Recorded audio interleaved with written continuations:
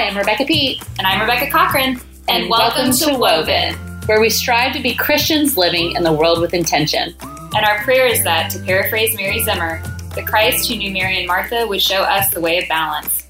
Thanks for listening. Okay, everybody, welcome back. And today we have Kendra Fletcher on, and in just a second we're going to let her introduce herself, but we're kind of in the middle of our Lent series right now, and you'll find out why we have Kendra on for this part of the series. But Kendra, would you introduce yourself all the way from the West Coast? Sure. Yeah. So I am. I'm a California girl, born and raised. And there you go. I'm in the state nobody wants. Yeah, I'm in that state nobody wants to live in anymore, but we love it. I don't know. The weather's awesome. I think I would take the weather. Except for like the wildfires and such. Yes. Yeah. yes. I know. And flooding right now, but both of those things far from where we are. So good. It's good right now. It's good. There's no earthquakes currently. Yeah. So my husband and I, we've been married 27 years. We're old parents because we went and had just a ton of children. And we didn't set out to do that, but we were enjoying them. So we kept having them. We were enjoying what made them. And no, I'm kidding. But we have 8 children. 4 are now adults. 2 of them are married. And it's chaos all the time. It's not even organized chaos. It's chaos all the time. But we, I didn't know where I was going to go with this. Where was I going with all of these children? So we met in college, and we went along and had 8 children together. And that's actually part of our story and why we ended up just having everything overhauled and pulled out underneath us by God, which is really the best part of the whole story. So that's where we are. My husband is a dentist by day and just a super fun guy. I know nobody says that about their dentist, but honestly, he's a super fun guy. He celebrates International Talk Like a Pirate Day, and the entire office dresses up like pirates. Oh, and, that's awesome. So that's the kind of dentist he is. And I'm home with kids, still homeschooling a few of them. I have the youngest is full-time special needs, public schooled, which has been an awesome thing too. So, that's the story in a nutshell. So your oldest 4 are adults. What is the age range of the younger 4 that are still at home? So my 4 at home, I have a high school senior, a high school sophomore, both girls. So that's fun. I have 3 teenage girls at the moment. And then we have a 12-year-old just yesterday. And then our littlest guy's 10. So okay. It's crazy. And our oldest turned 26 and 24 next week. So. Oh, wow. It's crazy. We're expecting our first grandbaby. Are they all biological children? Yes, they are. It's crazy. Yes. And I had them one at a time. And So crazy. Not Mormon, not Catholic. Not Mormon, not Catholic. You said that's your story in a nutshell. Can you dive into that a little bit more? Like you said, you weren't planning on having this many kids and you enjoyed them. I just am curious. Yeah, well, and that is actually part of our story into a very legalistic mindset. Mm-hmm. We decided to homeschool when our oldest was 4, and not at all for any religious reasons, not at all, but because he was this precocious 4-year-old, and I was like, oh, this is going to be a disaster in a kindergarten classroom. Oh, okay, I'll homeschool him for kindergarten. Yeah, reluctantly. Oh, okay. And then, oh, well, first grade would be good. We'll do first grade, and then suddenly he's graduating from our homeschool, 13 years later. And that is just not at all what we set out to do. But in the process, at the time in the 90s, the homeschool movement was driven by all this false hope. We were being told that homeschooling would save our kids. We were being told that, if we just did it this way and we just did it that way, we were going to have these kids who we could launch from our shoulders because they would just be solid believers. And, and of course, as a young parent, I'm thinking, that's what I want. I want these kids who follow Jesus, and I want kids who don't make the same mistakes I did, and, all of those things. And so, honestly, we were driven so much by our fear, but also driven by a lot of pride. Mm-hmm. I always say those are the Siamese twins that got us where we were. And where we were was a homeschool community that really put a lot of stock in having a huge family. Like that was, you know, children were a blessing, ergo have as many as your body can produce. So there we were. Yeah. And actually kind of the funny part of it is we said, we're done at 7. That's it. We 7 is our limit. We're in over our heads. And then 5 months later, I found out I was expecting. And I was like, I just cried. I took a test in the grocery store bathroom and I just cried. And I was like, Lord, we of all people should know how this happened. So we have this 8th child who ends up being really the beginning of our journey out of relying on so many things that were Jesus plus. It was, you know, our salvation in Jesus plus this behavior, plus this choice, plus this thing we were putting our hope in. So that's really the nutshell story. Yeah. So this kind of leads into the book, I'm assuming, which, by the way, for everybody listening, Kendra has 2 books. Her first one is Lost and Found, Losing Religion, Finding Grace. And then your new book is called Leaving Legalism, Learning to Love God, Others, and Yourself again. So the question is, how did your faith journey kind of parallel with what you were just talking about with your family journey with homeschooling and all of that? Yeah, so that 8th little baby, when he was 7 weeks old, he woke up kind of late, you know, where it was getting late in the morning and I'm thinking, what's the deal? I need to go check on him. So I go in there and he's in his little Moses basket in a coma. I mean, I didn't know that at the time, but skin was clammy, lips were blue, eyes were rolled back in his head. And, you know, it's just one of those situations you're not ever expecting to see. He was completely fine the night before, you know, fed him, put him down around midnight. And that is not what I expected to go find in the morning. And so, you know, it's a 911 call. They immediately put him in the ambulance. They can see, you know, something is terribly wrong with this child. I get in the front seat with the driver, and we're about halfway down our country road. And the EMT in the back yells, his blood sugar's 13. Oh, wow. And I didn't know what that meant. But that driver reached under and turned on lights and siren. And I looked at him and I said, "What's normal?" And he said 60. Mm-hmm. And so this was a baby in crisis. And we were, you know, off to that ER. And by the time we got there, they just didn't know what to do for him. At one point I heard the charge nurse yelling, "We're going to lose this baby if we don't get him out of here." So they put him in an acute care ambulance. Actually, it's funny that you said that about the wildfires, because it was a summer of massive wildfires on the coast of California. They couldn't fly him by helicopter to children's hospital because of the air quality. So they put him in this ambulance, they slammed the door shut, and they said, "I'm sorry, you can't come." So we jump in our car, you know, clothes on our back kind of thing, race down the freeway behind this ambulance. And when we get there, same thing. "I'm sorry, you can't come in. We don't know what's wrong with your baby."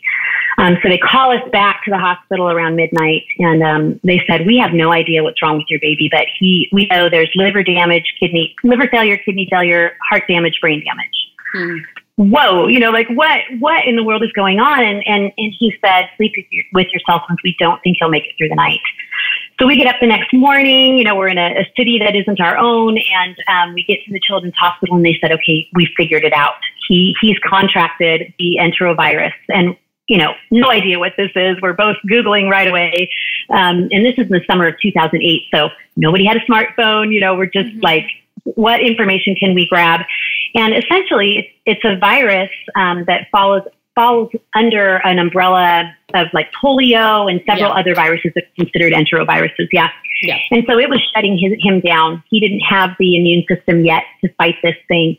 And in that process, you know, I'm a mom standing over a dying baby in a hospital an hour and a half away from my 7 other children. And that can't not change your life. You know, you can't go through a harrowing situation like that and not have something overwhelm you, at least with gratitude for the grace of God in that situation, because he did restore him to us. He is that little 10-year-old boy now. He sustained some brain damage. He has 6 holes in his brain, which is always interesting and exciting because he's a little bit of an anomaly. You can't pin him down. Doesn't have autism. He doesn't have Down syndrome. He's just Joe. You know, he just has his own little life, and we just kind of roll with that. But about 6 months after that happened and we brought him home from the hospital, I don't know if you've ever done a hospital stay with a child, we both have, you know, with a spouse or even yourself. It's like you're in an alternate universe while you're at the hospital. So you come back and you have to just come back and recalibrate everything. So that's the mode I was in. Like, let's get everybody kind of back. And I took the kids bowling with some friends right after Christmas. We're driving home, and we lived on property at the time with a big circular driveway. I'm in a 12-passenger van. We come around this circle, and our 5-year-old decides to get out of the van, thinking I was going to park. I think I'm running over the curb, and I'm running over my 5-year-old daughter. And you know, all I'm hearing is my children screaming, Mom, you're running over Ansley. And I'm thinking I'm going over the curb, which I did often in a 12-passenger van. And, you know, again, like, what in the world? I put this van in park, and I just said, Lord, prepare me for what I'm going to see. I don't even know what I'm going to find when I come around the back of this van.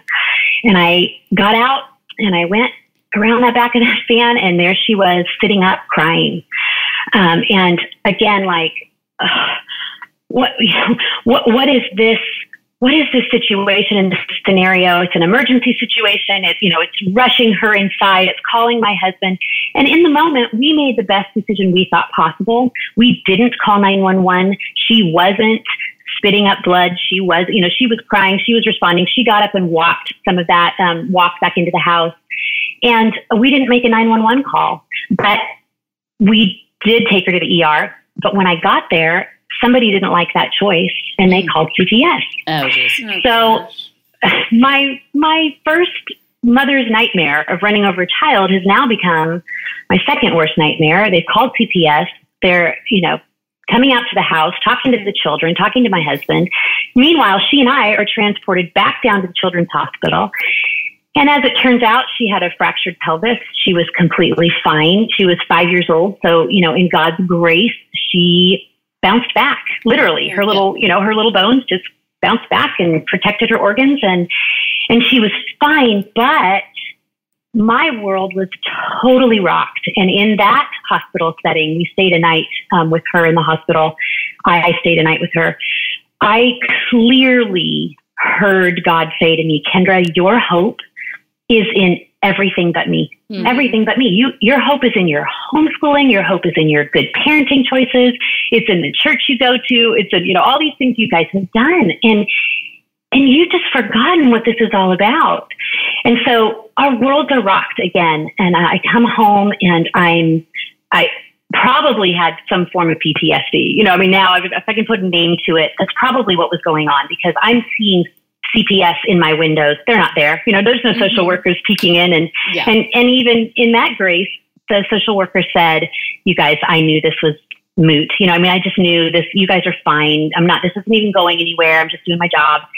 But it so rattled me at the core, and was such a good indicator that my hope was indeed in everything I was doing. Yeah. Because I wasn't trusting that God had this, and he had our backs. I was so concerned that we had the right social worker, that the doctor knew I wasn't a monster, that, all these things, that my hope was just everywhere, but in God.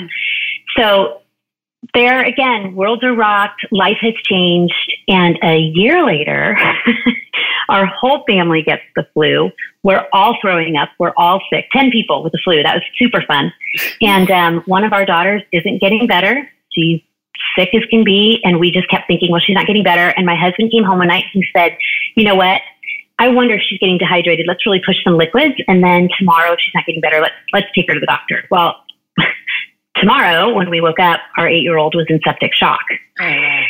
So we rushed that girl to the ER, and turns out ruptured appendix that had gone septic probably a day before we even knew she was that sick. We were all sick, all of us. Yeah. And so now I'm in the hospital thinking, okay, you know what? I do deserve Worst Mother of the Year award. This is the most horrible thing that has ever happened. I can't believe I missed this. And a nurse graciously said to me, oh, honey, this happens all the time. This is what appendixes, they just hide under illness all the time. You just need to give yourself some grace. And I thought, okay, in a reverse situation here, again, what a way to show me where my hope was. Here again, my hope is like, oh, I'm a terrible mother. I didn't make the right choice. And this gracious nurse looked at me and said, honey, this isn't your fault. This is what happens. It's okay. We ended up spending 3 weeks in ICU with her. Wow. She was so badly infected. It took 3 surgeries to get that cleared. The third surgery, they couldn't decide who was going to take that surgery because they had to skirt her femoral artery to place a drain deep into her pelvis. And nobody at the hospital wanted to take responsibility for that surgery, which I understand, 8-year-old girl, super harrowing situation. But we waited 24 hours to even have a surgeon pony up and say, I'll do it. And so, again, three situations. We almost lose 3 kids in 18 months. And we come back just totally wrecked. And not in a faith way. We knew God was over it all. We knew we loved him. We knew we still believed he had all of this in hand, but our systems, our religious props, our idols we had erected for ourselves were utterly destroyed. And we had to rebuild a faith based on the work of Christ because we had gotten so far away from that in the 10 years that we had spent really shifting our hope to everything other than the gospel. Yeah. Wow. So when you talk about religious props, in case anybody who's listening doesn't know what you mean by that, what do you mean? Like, what do you mean when you say religious props, and what are some examples of that for you that you were using? Yeah, sure. So I really believe that we are just all legalists at heart. Like, we're just all really good. I think most of us come to faith and we say, oh, the gospel, it's so beautiful. There's nothing I did to deserve this. It's by grace alone, through faith alone, in Christ alone. Okay, so now tell me what to do. Yeah. So give me the list. Now, how do I do this? And that is legalism. That's us saying, give me the laws, I can follow them. And of course, we can't follow them. That's why we need Jesus. And so I don't think we're idolaters.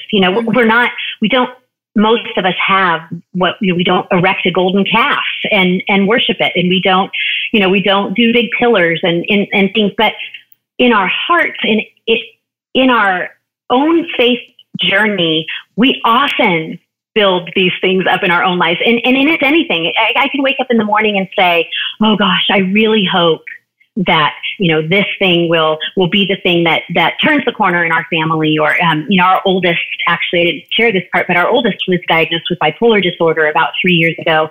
And I spent a good amount of that time like, oh gosh, if only he could have the right counselor, if only we could find the right meds. And honestly, those are just idols I've shifted my hope to. We talk about this all the time, this concept of hope shifting. I've erected this thing in place of a God who says he will be all the things to us, that he will provide all of my needs faithfully. But somehow I like to insert these things. Well, gosh, if we only do this, if we get our finances in order, that will change our marriage. If we go away for this marriage conference, gosh, that will fix everything. Yeah. If we get this child into this Christian school, that will be the thing that, cements their faith. If you could make a list of 1 million things, and we all do this. And so for us, it was, like I said in the beginning, for us, it was homeschooling. And let me tell you, homeschooling is a lousy savior. It's just a really, really bad substitution. And here we are, 21 years later, where I said I'd never homeschool, but 21 years later, I'm still homeschooling a couple of kids because it's the right choice for them. And because it's been a really beautiful tool in our family, but it is not the thing that is going to save my kids. It's just not. Yep. So that is really, anytime we put something in the place of God's good work in our life, anytime we take a tool he's given us, so many good tools. You guys are heading into a week of Lent and talking about that, or coming out of that, or you talked about being, that's your podcast focus for the next few weeks. Lent is a beautiful tool. I love it.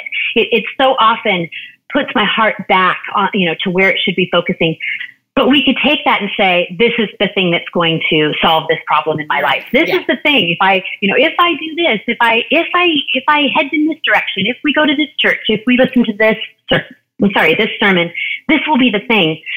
And it's never the thing. Those are beautiful tools and gifts God has given us. And we're just really lovely at shifting our hope to the tools and the gifts. And we saw this in Exodus. The Israelites did the same when they shifted all their hope to all the lovely things they were given in Egypt, even though they were in bondage to those things. And that's really what we do. We end up in bondage to all the lovely gifts and tools God's given us. So there it is in a nutshell too. So I'm curious, so if legalism didn't seem to work for you, like you wouldn't have done it, right? Like we don't chase these things if we don't think they're working. So I'm curious what it was that was it a sense of security? Was it a sense of control? Like what was underneath the idols for you? That's such a good question. And I think going back to the beginning of saying fear and pride, I think those were the real motivators initially. I mean, every young parent takes this baby and goes, "Oh, great, now what? Where's that blueprint? Where's that manual? I don't know what I'm doing here." It's easy to change diapers. That was the easy part. It's now I've got spiritual formation. Now I've got, oh gosh, my child is a sinner. What do I do with that? Oh my goodness, how do I? And so there was fear mixed in with that as well. We had 3 little boys when we started to homeschool, and 3 little boys, they're just busy people, and there was fear about how I was raising these 3 little boys. So that was part of it, and then a pride really probably mixed in with some control of like, well, gosh, if we do it this way, well, then certainly we're doing it the right way, and that will lead to A plus B equals C, and truly forgetting Jesus paid it all in all of that. Like I was given the Holy Spirit to walk alongside of me as a mom, and I could fully rely on that, but instead inserted, all of these great tools and all of these good methods and put my hope in them. It was subtle probably, but didn't set out to do that. Yeah. But we find ourselves a decade later thinking we're going to the right church, we're doing the right things, we're reading the right version of the Bible, we're using the right curriculum. Everything was about doing all these right things, and then you find out really, as right as they might be, they're just not our salvation. Yeah. They're not our hope. Yeah. And I like what you said earlier about how we're all legalists at heart, but I think there are some of us with certain personalities that lends itself more towards that. So I didn't grow up in a Christian home. I grew up in a Catholic home, but we didn't go very often anyways. But I grew up in I didn't grow up in a Christian home, became a Christian when I was 18. And like you were saying earlier, like you were was very drawn to the gospel. It made sense. It clicked. The Holy Spirit did his work, and I became a Christian. And my first instinct was to become legalistic, because it's that sense that my personality lends itself to one of being type A. Anybody who ever listens to the podcast will know that. Like, I like to check off lists. I like rules. I like things to be objective. I mean, I like things to be objective instead of subjective. And so objective is easier for me. Some people subjective is easier. I like objectiveness because subjectiveness is hard. And it's hard to, lean into the Spirit, at least for my personality, lean into the Spirit and be intimate with God and have him guide me. It's a lot easier for me to follow a set of rules. That's not the case for everybody, but for me it is. And so mine is a control thing and an ease thing. It is easier and takes less work on my part, which sounds weird and counterintuitive. It takes less work on my part to follow these sets of rules than it does to lean to the Spirit and allow him to guide and allow God's grace to lead me and to become intimate with God, because we'll talk about this in a second. God does call us still to things. So we still are supposed to do things and to obedience, but obedience is easier when we're following a set of rules than it is when we're like, God, just lead me. So, but the next thing I want to lean to, we'll go back to that in a second. So you've written 2 books. You've written a book on losing religion and then leaving legalism. Those 2 books, I'm assuming, are different, or you wouldn't have written 2 books. How did they look? Where were you when you wrote the first one versus the second one? And I guess, how do they play together? Yeah. So the first one I wrote, I actually write for a ministry called Key Life, which is out of Florida.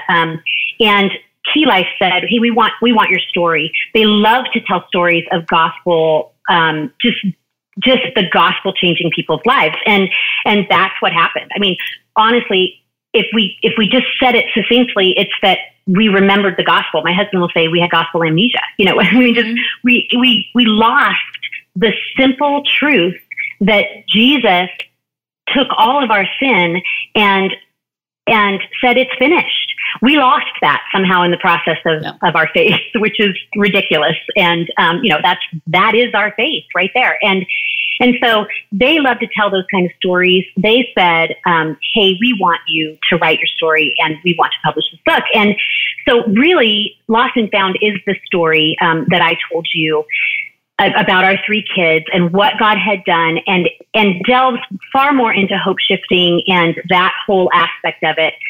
But after that book was published about 2 years ago, I had a lot of people writing me or coming to say to me, this was really helpful to hear your story. It was very helpful to put it in that frame of mind and say, oh gosh, where have I become a legalist? Where am I relying on things or methods instead of the Word of God, instead of the Holy Spirit in my life? And so can you tell me how I walk out of this situation? A lot of people struggle to even leave a legalistic situation because either they were raised in it, and so that's become their family community. That's really tricky when that's your when that's your whole community, and you walk away. You're saying, I'm going to walk away from everybody I love and everything I know and everything we do together. So there's that aspect, but then there's also the aspect of I don't think I can trust God anymore. God is just, I did everything I was supposed to do. I put the quarter in the machine and I didn't get back what I thought I was going to get back. I did what God asked me to do, but He didn't give me what I wanted back. And I think our hearts do that often. I find myself doing that, well, gosh, God, I followed you so faithfully here. We did what we thought we were supposed to do. How can you now afflict my son with a mental illness? So just that kind of wait a minute, I did the right thing. How come? And so people were saying that, how do I come back to faith in God when I'm so angry with Him? How do I love God again? How do I love the God of the Bible and not the God that was communicated to me as wrathful and angry and always disappointed in me? And then I think the going hand in hand with that is then a lot of people feel like they can't love themselves anymore. I'm so detestable. How do I even love who God has created me to be? So that's why I wrote Leaving Legalism. Really not as not as a manual, because then I'm just telling you what to do. But when I wrote that book, I did have a friend who was going through and editing with me, and she said, Kendra, people who are leaving legalism are used to being told what to do.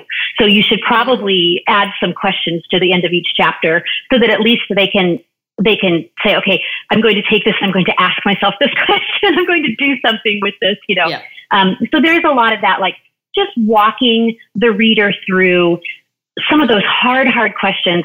There's some stuff in there that I think if you're not really ready to deal with all the junk deep in your heart, it's going to be hard.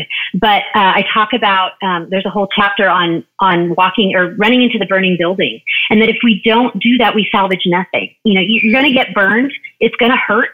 But unless we really deal with the deeper issues that are burning the house down, we'll salvage nothing. And so, it's tough. It's a tough place to be. It's tough to say I'm angry at God because I've been presented with this God who I'll never measure up to, instead of the gospel that tells us we are justified. We are made right because of what Jesus did.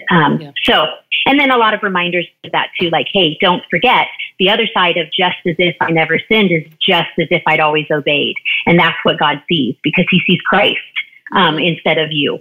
So a lot of reminders of that as well. I think once we grasp that, which I would be lying if I said I fully grasped that, because in my humanity I don't. But I think, once we really can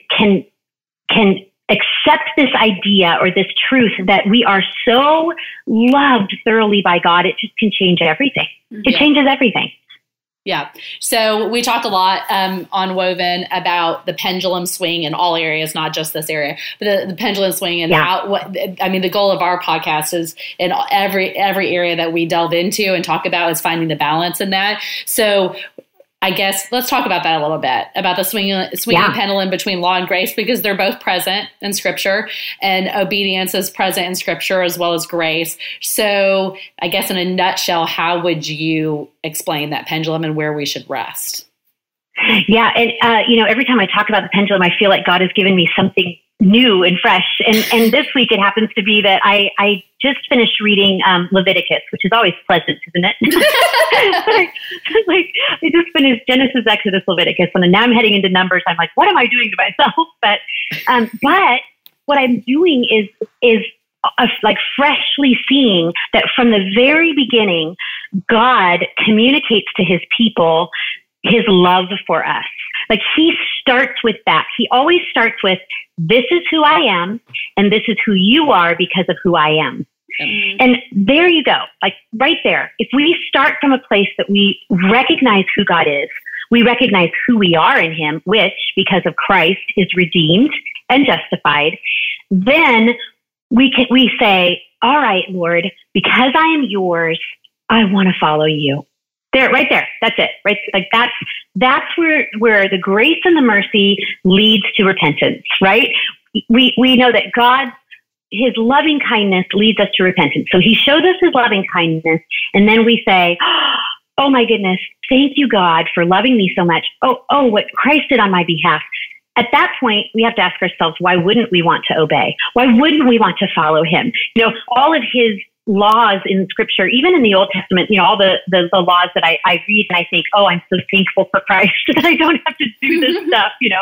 All of these laws, the 10 Commandments, the imperatives in the New Testament to love God and love others, they're an outpouring of our understanding of who we are in God, and they are for our good because he loves us so. They're like a guardrail, on the side of the freeway. I could choose to disobey or ignore that guardrail, but I'll probably plunge to my death. So that's not a good idea, And so the guardrails of God's law and of God's precepts and of his wisdom that he gives us in Scripture are there because he loves us. The guardrails in the freeway are there because some government entity said, gosh, we should probably keep our people safe, and we're going to put this guardrail up. And so it's such a different thing when we come from a position of knowing whose we are and knowing what he's done for us. Then if we start with, all right, I've got to keep these laws because if I don't, he won't love me. Yeah. And that right there is the difference between understanding who we are in light of the gospel and saying, this following God thing or this following Jesus thing, it's all about what I must do. And if I don't live up to it, he'll be disappointed in me. Yeah. He's not. We start from a place of him saying, I'm your God. You're my people. I love you so thoroughly. Here's what I'm giving you. Yeah. Mm-hmm. So, yeah. Yeah. That's good. So, looking through some of your stuff from your book, and you were talking about how when we sit in kind of this legalistic mindset, as Christians, we know that we're called to evangelism and to discipleship and all of those things. And you talk about how we end up evangelizing a lifestyle sometimes. What do you mean by that?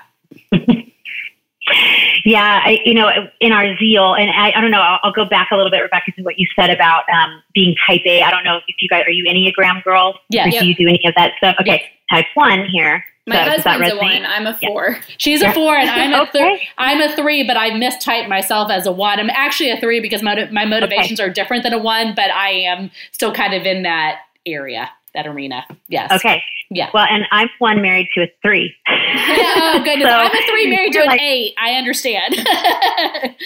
Yeah, we're just like this ridiculous power couple who gets stuff done, but for all the wrong reasons.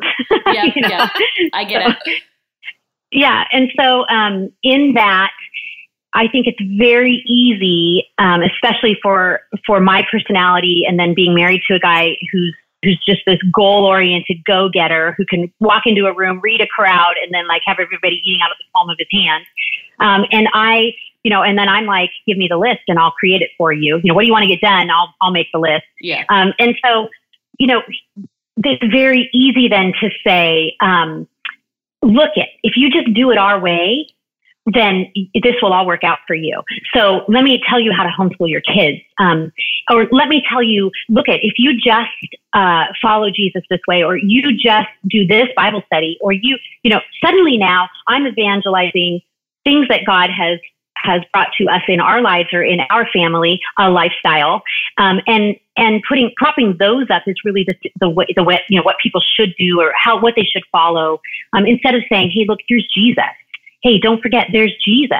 And as a parent, as a mom, 26 years now into parenting, it was such a hammer to the head blow about a decade ago when all of this happened to realize that really the only thing I could do was point my kids to Jesus. Like all of these things we were doing in these parenting styles and the things we were upholding in our home, or, whether we spanked or didn't spank, or, all of the choices, they were good tools. They were a lifestyle we had chosen, but they weren't Jesus, and they were never going to be to my children. And so that's really what I mean by evangelizing a lifestyle, whether it's to our children or to a friend or to somebody at church, is by, when anything overtakes me saying, hey, let me remind you, there's Jesus, and here he is, here's what he did for you. Hey, don't forget. And it seems silly, but honestly, in the community we're in now, in the church that we, all the people we kind of roll with, these aren't unusual texts to get from one another, or even just with my husband, like, hey, don't forget to live as loved today. Like, you are so loved. Don't forget, live in that overflow of God's love for you. Or, being a writer comes with a million rejections all the time. And so he will often say to me, often say to me, when the last rejection, happens, and I'm telling him, they didn't want that proposal or whatever. And he'll say, so where's your hope? Where's your hope right now? Like, where are you looking to find your security and your worth and your value? Yeah. And it's always pointing me back to Jesus. So that's what I mean by, like, are we pointing each other to Jesus? Are we reminding each other of the gospel? Or are we saying, hey, if you did this thing, if you only demand fed your kids, that would just solve everything. They'll be fabulous believers. I don't know. It's so goofy, don't we? Well, I just think that's so tempting, especially in our culture nowadays, where everyone's a parenting expert and anybody with an Instagram account is an influencer. And it's such a different world, I feel like, than it was even a few years ago. Yeah. And everyone's trying to tell you what to do and what will make you successful and make money off of it. And it's tempting because, following God can be murky, and you're having to learn to trust yourself and trust discernment. It's hard work. And when you're a tired parent or just a tired person, it's not even just parenting. It's anything. It's like, it's just so tempting to say, well, that person they look happy, so I'm going to do what they're doing. Mm-hmm. And then I'll be right. It's so tempting. And our pastor always says, he always says sin is 10 degrees off from good. Like, it's not like the opposite of what you should be doing. It's usually just like a little off. And I just keep thinking of that. Like, I don't think people fall into legalism with a bad motive. Mm-hmm. I think we're just trying to make it and do a good job and please God. And we forget that we already have. Yeah, definitely. Absolutely. Yeah, I totally agree with that. And I think even the people that still really, unfortunately, I'm still a sinner. And so I get really viscerally angry with people who are still leading others into a legalistic fix, yeah, me too. And it just makes me angry, which it's not righteous anger. It's not, it's sin. But it still really bothers me because we're so good at doing that. And the people, I think, largely who are still leading others down that path, they are 10 degrees off themselves. It's feeding something for them. It's feeding their own pride, or it's feeding their own guilt because they are still hanging on to something that they know doesn't work. But gosh, I can't really admit I'm wrong. So I'm going to keep pushing this thing or this agenda or, whatever. And it's just, it's so hard for me to watch that because I lived in that space for 10 years. And it's a terrible place to live. It's just hopeless. Yeah. So let's talk about that a little bit. You just said admitting that you're wrong and how hard it is to do. So 10 years ago, this process started for you. So what did that look like for you and your husband to admit that what you were doing was wrong and to move forward? I don't know that I can say clearly there was this like aha moment. Yeah. But there were certainly several, there was a situation when our first little guy was in the hospital, and there was a young woman who had been brought in really to die on that floor. She had cancer. She was a teenager, and we watched a vigil for her, just pass by our door and into her room. Her room was right across the hall from us. And so we watched for 3 days, everybody come in and out of that room. Beautiful Mexican family who, here in California, we just see they have the most amazing community here. And so, when somebody's in the hospital, they literally fill the waiting room, I mean, so I'm from Texas. I understand. Support. I got it. Yeah. I get the so picture. Much yeah. Beautiful support and family. And I mean, it was lovely and heartbreaking at the same time, to watch all of that. And the night that she died, I was in Joe's room, during kind of the evening visiting time. And I just heard this mom wailing in the hallway, and I knew what had happened. And that was kind of the first wake up call where God was showing me that we had put our hope in all these things that didn't matter. And that really at the end of the day, for this mom and for that girl and for potentially my baby, because we didn't know if we would lose Joe or not at that time. And for myself was that all of those things we were doing, the dress lengths and the baking our own bread and whatever, all the things we were so caught up in at the time, none of that was Jesus. At the end of the day, the only hope I could give that mom in the hallway was the gospel of Jesus Christ. And I don't know, people have asked me since, like, well, did you know she wasn't saved? I'm like, well, no, I didn't know that. But the point was, like, I couldn't go out there and say to her, you should wear a head covering. You should, like the litany of things, which can all be good things. But those weren't the things that were going to bring her eternal hope for the life of her daughter and her family. And so that was the first thing that sort of like rocked my world a little bit. I walked out of that ICU 2 weeks later kind of going, wow, there's some things to think about. And then, I never like to say that God did these things to us, that he would wake us up, but he certainly used these three things in a row that so shook our family. And it was a process during that time. And we began to see some things within our community and within the church that we were heavily involved in. Actually, we helped start that church because there was no other perfect church. So we had to start it. Because that's usually the first step, right? Yeah. Exactly. Like, there was no way there was any other church that was going to be good enough and doing it right. So we started it and, literally in our living room. And so, it was a process of sort of, gently, because God is often so gentle with us. He just gently led us and down this path and opened our eyes to the things that we were seeing. And then suddenly I was seeing things within our community. I was watching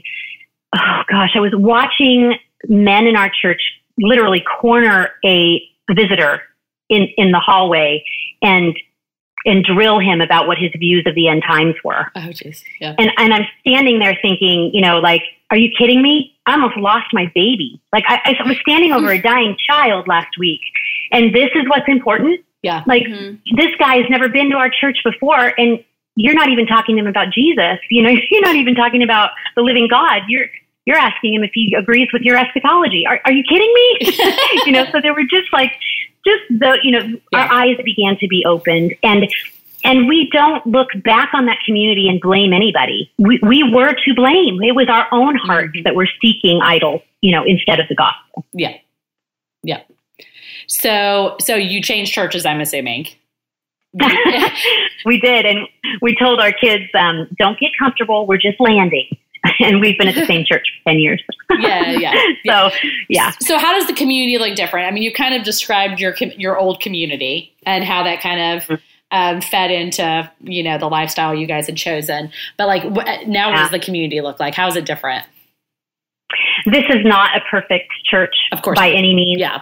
I mean, there's, always, my husband actually serves now as an elder, so we get all the complaints. Yeah. So, you get to hear what everybody doesn't agree with or doesn't like or, whatever. And I'm also almost 50 years old and at my age at this point, I'm like, guess what? There's just nothing perfect outside of heaven. So we take the good, we take the bad, Yeah. Mm-hmm. And so it's not, I would never say, oh gosh, we landed at just really the perfect church. But I will tell you that the difference for us, immediately, what I realized was that the leadership in the church where we are now got out of the way and allowed me to see Jesus for the first time in years, where I felt like it wasn't about them, how they were preaching, what they were doing, how we were all going to measure up to the sermon illustrations that were about our family, clearly.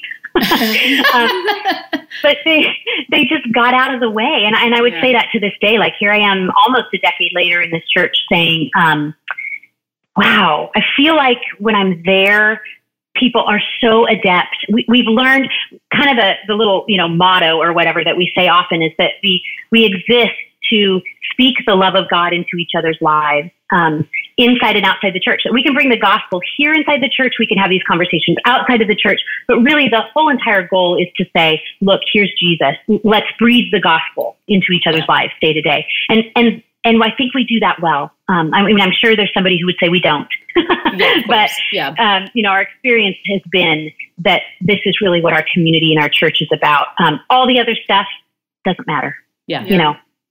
So, I guess kind of before we wrap up, how have your kids seen the shift and dealt with the shift and processed the shift? Because your older children were older when you went through this process with your younger children, and then kind of this process with your faith in God and leaving legalism. So how did that play out with your older kids? I'm just curious. Yeah. So our oldest two were 17 and 15 when we left. So, prime ages. And they had different journeys.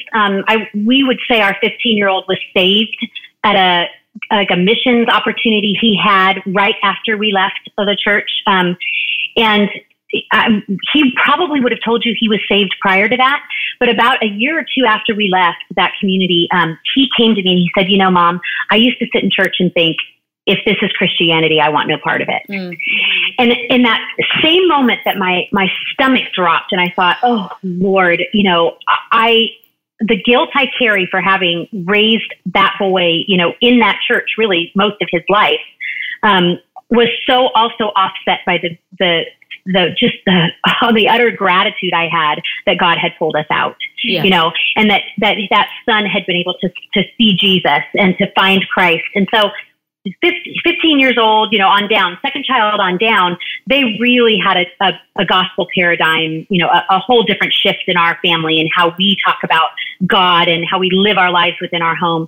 Our oldest son, as I mentioned, he battles a mental illness that is crippling to him. And he was just here yesterday. He loves to talk theology and philosophy. He's super smart, but he's lost. I mean, he struggles so very much because he came out of a very legalistic, rules-based, do these things and God will accept you. And then he feels like he got this giant cosmic, which he'll say like this.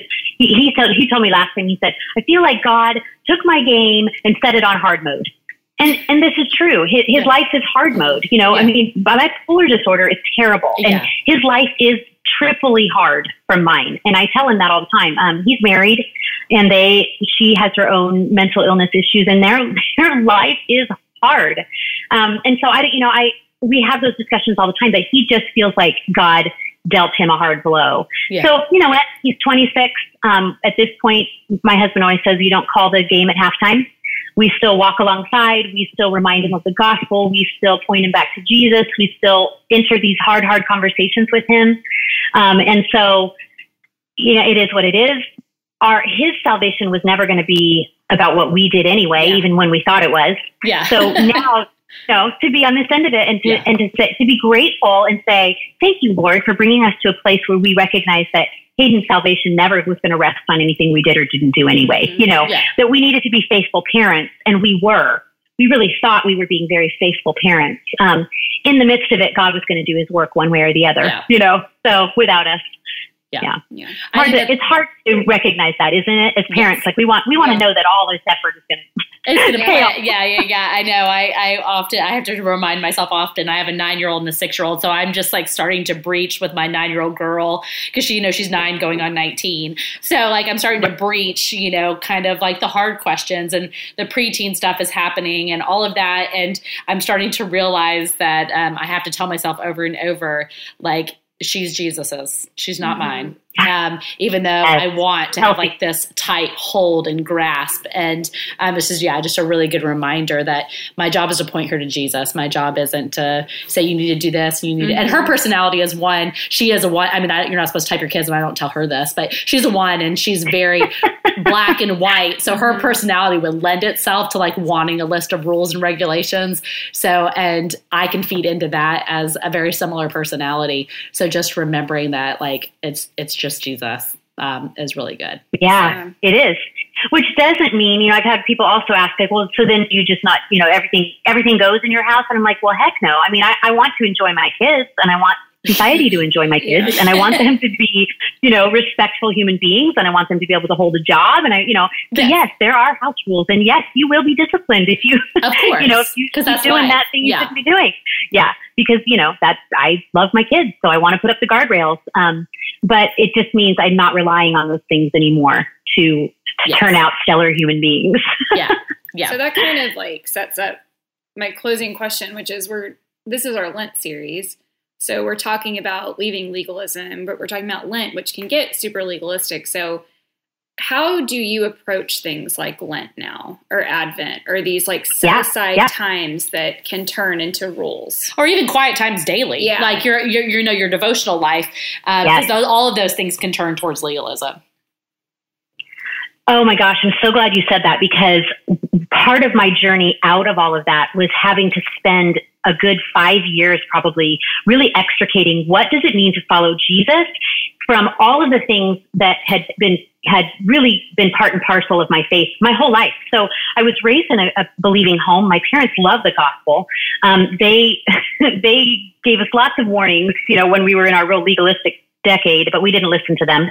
And so yeah, of course, because we were so much smarter. We had it all together. But, even my evangelical childhood, or I was raised for a lot of years, my high school years, kind of my formative spiritual years, were in a Presbyterian church.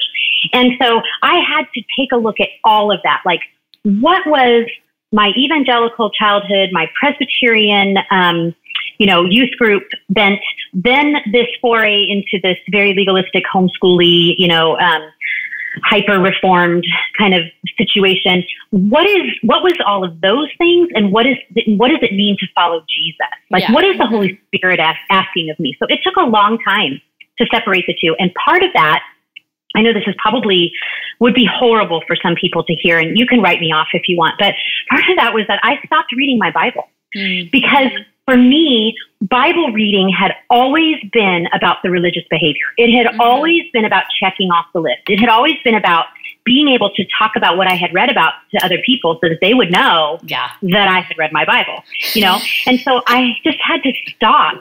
And honestly, now I very rarely use my Bible. I almost always listen. Because for somehow, for whatever reason, an audible version does not do that to me. Interesting. So I listen. Yeah, it's super interesting. But even that, like, I have to even check that and say, well, am I becoming, like super legalistic about the audio Bible thing, or, or like which version, or, all that kind of stuff. And so it can become that. My husband and I actually, it can. And we attend a Lutheran church once a month. They have a contemplative service that we go to once a month, and we love the community there. And the pastor just said to us on Saturday, hey, our Lent service, or our Ash Wednesday service, is going to be, at noon, and we'd love to have you guys. And we're already like, great, but is it a beautiful tool, for lack of a better word? Are these beautiful gifts that God has given us to point us to the gospel? Because you guys know, if you're in a liturgical setting, you are getting the gospel year round. Like, it is communicated beautifully through liturgy. But my husband grew up in the Episcopalian church, and he says he missed it every single Sunday as a child. Like, but when he looks back on it now and goes back and reads, the Book of Common Prayer, whatever, he's like, oh my goodness, it's all here. Yeah. It's just beautifully, but because it was very dry, very ritualistic, very much a legalistic kind of thing, he missed it entirely. So I think it can become that, but it doesn't have to become that, like, it's been beautiful for us to be back into a liturgical setting, and worshiping and taking communion with these people in this completely different church than the one we go to every Sunday. So yeah.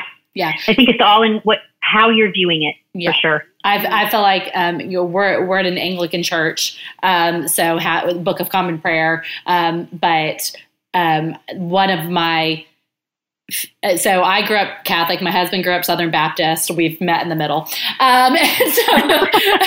So we've been married almost 18 years. So we've been in a lot of different churches, but this has been the right fit for us. And this isn't a plug for people in Atlanta to come to our church, but it's more. Please don't. We have too many people. Yeah, it's fine. But it's more of like, there is beauty in the liturgy. And I love what you're saying. This can bring us back to Lent, and that like we talked about this in our Lent episode from this past week. Just how the point of giving up stuff for Lent isn't to like check things off a box or like beat ourselves up to show us how bad we are and how we need to give up social media or whatever it is. But it's like so that our hands can be open to what God wants to give us. Yeah. And like we let go of those things so our hands are open and empty for Him to pour into it.